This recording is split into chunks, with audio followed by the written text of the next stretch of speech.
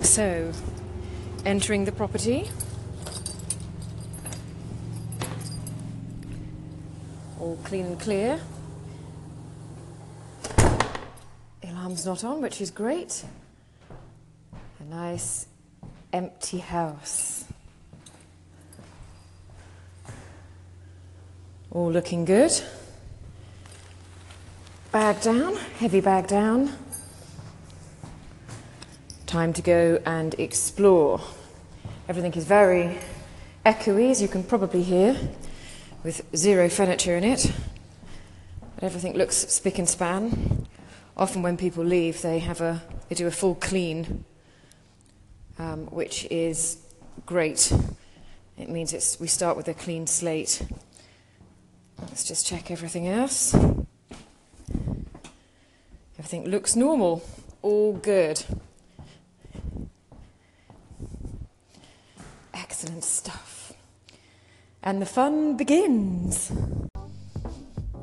The first thing I do when entering a property, first thing, apart from have a look around and to make sure everything is in order, which I know sounds daft, but I like to go around so I can see exactly what was left and what wasn't left. Just check that there's no broken windows, see if there are any keys that have been left, in which case they have, the alarm keys, all those sorts of things.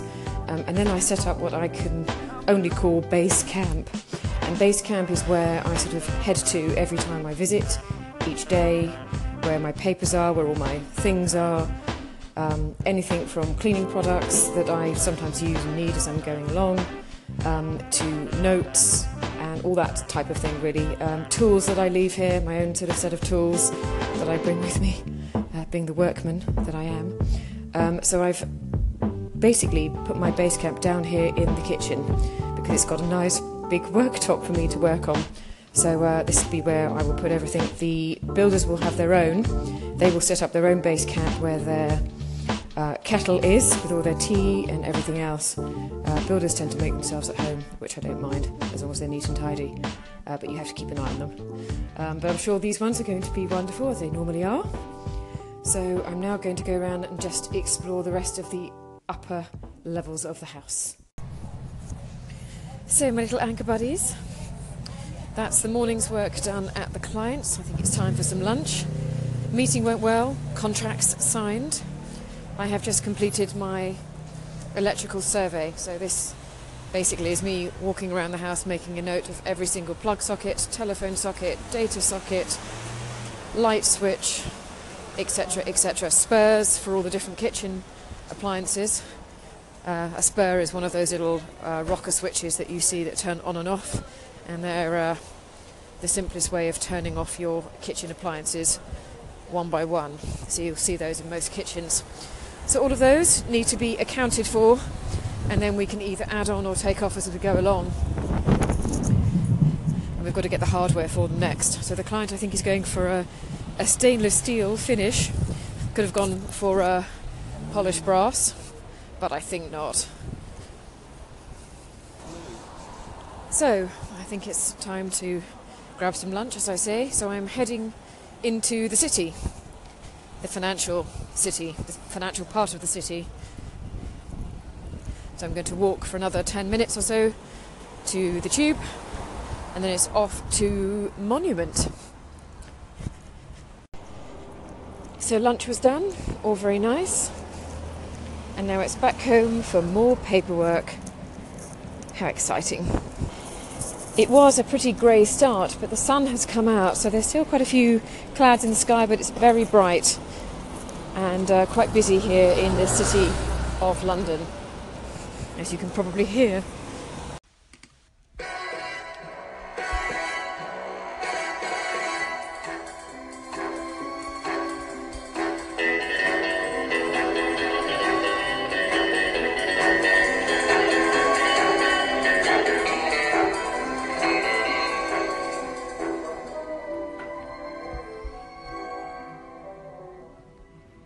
You asked, I answered. This is Bond. Belinda Bond.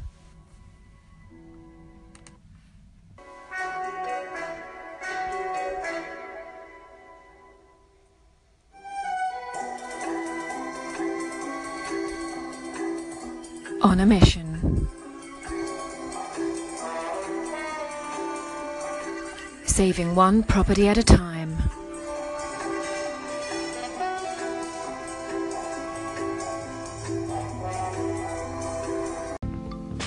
The lovely Abby asked a question about college versus no college, and do some professions do better with a college degree or some without? Do some professions not even need a college degree? And she got a whole raft of answers on her station, and I decided I would contribute. Hi Abby, on your college versus no college thing, like you, I agree that doctors, lawyers, etc., those sort of people should go to college, or university as we call it over here in the UK. If you're an art student, I think it's very much subjective, and being subjective, people seem to appreciate and accept more that you don't actually either have a college degree or whatever you want to call it. I think about this in a historic sense. What about those people, the sculptors, the artists, those that didn't actually go to any particular school? They just had perhaps a God-given talent, or they just wanted to try it and made the effort, and they learned their skill and honed their skill out in the big wide world through experience.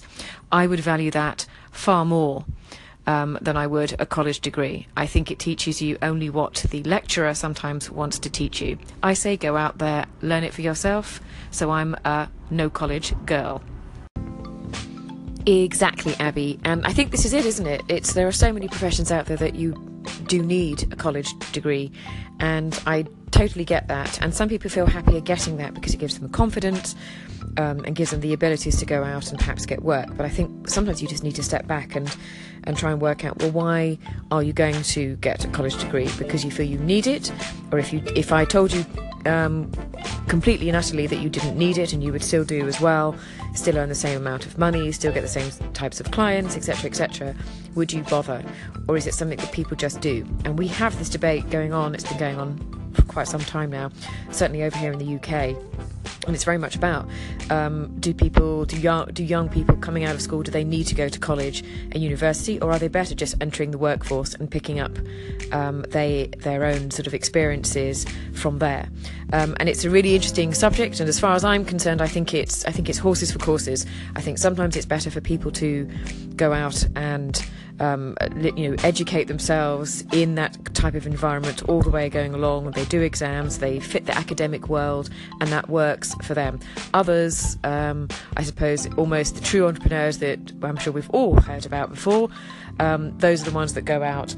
They're practically running sort of mini businesses at the age of 3 or something from their nursery, and they go out and into the big wide world and they hone their skills out in the big wide world and do just as well, and sometimes better. I think it's horses for courses, but I think so much of the design world now, certainly with technology, the ability to do it all yourself and not be taught it in a classroom. I think this is possibly the way of the future, and maybe that's what it is. What's it called these days? Disruption in the education establishments. Be interesting to see where it all goes in the future. Will people just go off on their own and do their own thing, or will they stick to the tried and tested route of academia? Hey Belinda, thanks so much for the detailed response on that. I wasn't sure what I would expect, but I figured it'd probably have lots of nice little details and extra little things in your response there. Anyways, thank you so much for all that. Yeah, that's really cool. I'm glad to hear that things worked out even better than you thought it would. And yeah, I just have to say, from a book lover's point, I can definitely see why people would want the physical hardcover over a digital version, and why those sales seem to spike a lot more. Mostly because, especially with art and design, people kind of want the book in its most authentic form. They want to be able to just pick it up and reference it easily, more physically, and flip through pages. I don't know, it just seems like a creative thing. We like books. I don't really know. I think it's really cool, and I'm just going to send another one. Okay. But part 2 to that, yes, to answer your question, I'm a writer personally. That's what I kind of describe myself as more than anything else. And I'm trying to get a book started on the go. I'm really having trouble figuring out what to write. I have a bunch of different fiction ideas and starting is always the hardest part because I want to get it right, but planning just seems so scary and intimidating. That's what I'm going for here. And yeah, how did you, I guess, deal with all that, the intimidation factor of everything, and like saying, wow, this seems like a really big project to pursue, especially if you weren't planning on, making a lot of money off of it. How did you place the value in hiring someone to help with the layout and hiring people to get pictures, or hiring or just paying money for extra things? Hey Austin, yes, like you, now it obviously seems so very obvious, the fact that if you're going to create a book about colour, then someone's going to want it in hard copy so they can sort of, I don't know, move from room to room with it, which perhaps might be a little bit hard if you've got a digital product. So I didn't really see that coming, but I suppose in some ways, just again, it's the first book, so it's different. As far as actually not being intimidated by it, do you know, I think the biggest thing which I had was curiosity. I really wanted to find out what the process was like. How easy was it to write it? And I think perhaps I went into it, then realised quite what a big undertaking it would be, and then just worked my way through it. I didn't really put a time limit on it. I think I tried to at one point. I thought, right, I'm going to do this by the end of October. And it was sort of dream on, because clients came in, you have to be on site, you're running around organising stuff, phone calls and everything else. So I ended up doing sort of, maybe 2 hours work a night from my sofa, sort of watching TV. That's why I sort of got it. It wasn't intimidating, it was just hard work. And I know that everyone bangs on about hard work and all that kind of stuff, and in order to do it, to get anything done. But it is true, you're going to have to do it somewhere down the line. I knew that I would have to sort of, I thought I'd have to pay for some photographs, and in the end, very few of those I had to pay for. I was writing it. The only real thing which I really had to do was actually get someone to format it. So that was I think the biggest thing, and that wasn't that much. I mean, I think it turned out to be like a couple of $100. I think it was something like that. I don't think it was even that. It might have even been 150. But so it wasn't a lot, and it probably would have gone up if I'd have had more pages, for example. But I would say it's got to be, if you're going to write a book, it's got to be something that you A, know about, but B, you're interested in, because you might just forget all about it later. Or not finish it for a variety of different reasons. I would also say I didn't advertise it early on that I was going to write it to all my friends and family. I just didn't say it. I mean, my family are very supportive, as perhaps families mostly are, but my friends, I thought, didn't understand it, or there'd be too many questions, and I didn't want the pressure being put on myself. So I would actually say, if you're going to do a book, something like that, then I would choose a subject that you know and like, and just and keep it small, and you'll find it will grow anyway, without you having to do anything at all. And you just have to work through it. It doesn't. Once it's done, it's done. Take your time. There's no rush, and just work through it and make it the best you can make it. But it doesn't have to be perfect. Mine isn't. It's not going to be perfect, and the next one won't be perfect either. But good luck. I want to know what your book is. Let us all know. We'd be interested to hear about it, Austin, and read it afterwards. Thanks. Bye. Belinda, I really love that interview, or the questions you did with Austin about your book. I work in a creative multimedia curriculum, and we have animators and we have creative multimedia students who have books in them the moment they show up. The curriculum I'm on for the next semester, autumn semester courses, inspires media writing journals, about 10 topics that we guide the students in development. And your book interview is perfect as a guidebook for them to think of what might be beyond. So here's my question: could I reimagine your interview? I just lift it and I inject questions that you're answering already. It just I'd like to know, can I reimagine your interview, use your answers in another interview that I have, as though we were interviewing each other? Hey Bernie, of course you can. Absolutely. No, go right ahead. I'm absolutely happy to help. Let me know if you need anything else. Sometimes you forget, or rather I forget, of exactly, shall we say, what I went through in writing the book, because in some ways, the writing the actual book came relatively easy for some inexplicable reason, but it was the other stuff that you have to sort of get your head around. I've never written a book before. I had no knowledge. I asked no advice.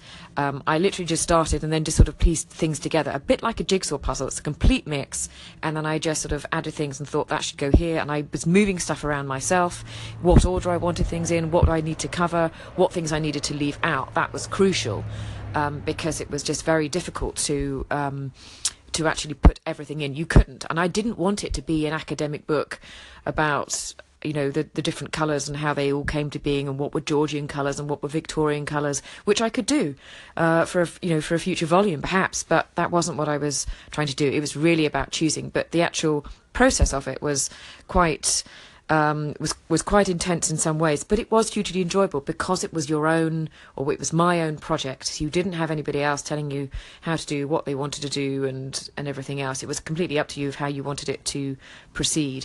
I would imagine with your sort of students, they could be guided, and so they could actually produce something really quite brilliant, with you sort of like guiding them through. But certainly if there's anything that you need to lift from those interviews, those answers, or this or anything else, or if you need any specific answers to any specific questions, then do let me know, and I'm happy to do those either on here or somewhere else. Whether it's Skype or written or however you want to do it, just let me know. Catch me on Twitter. I think we're already following each other on Twitter, so I will catch you later. But fire away and get creative. Thanks, Bernie. Bye.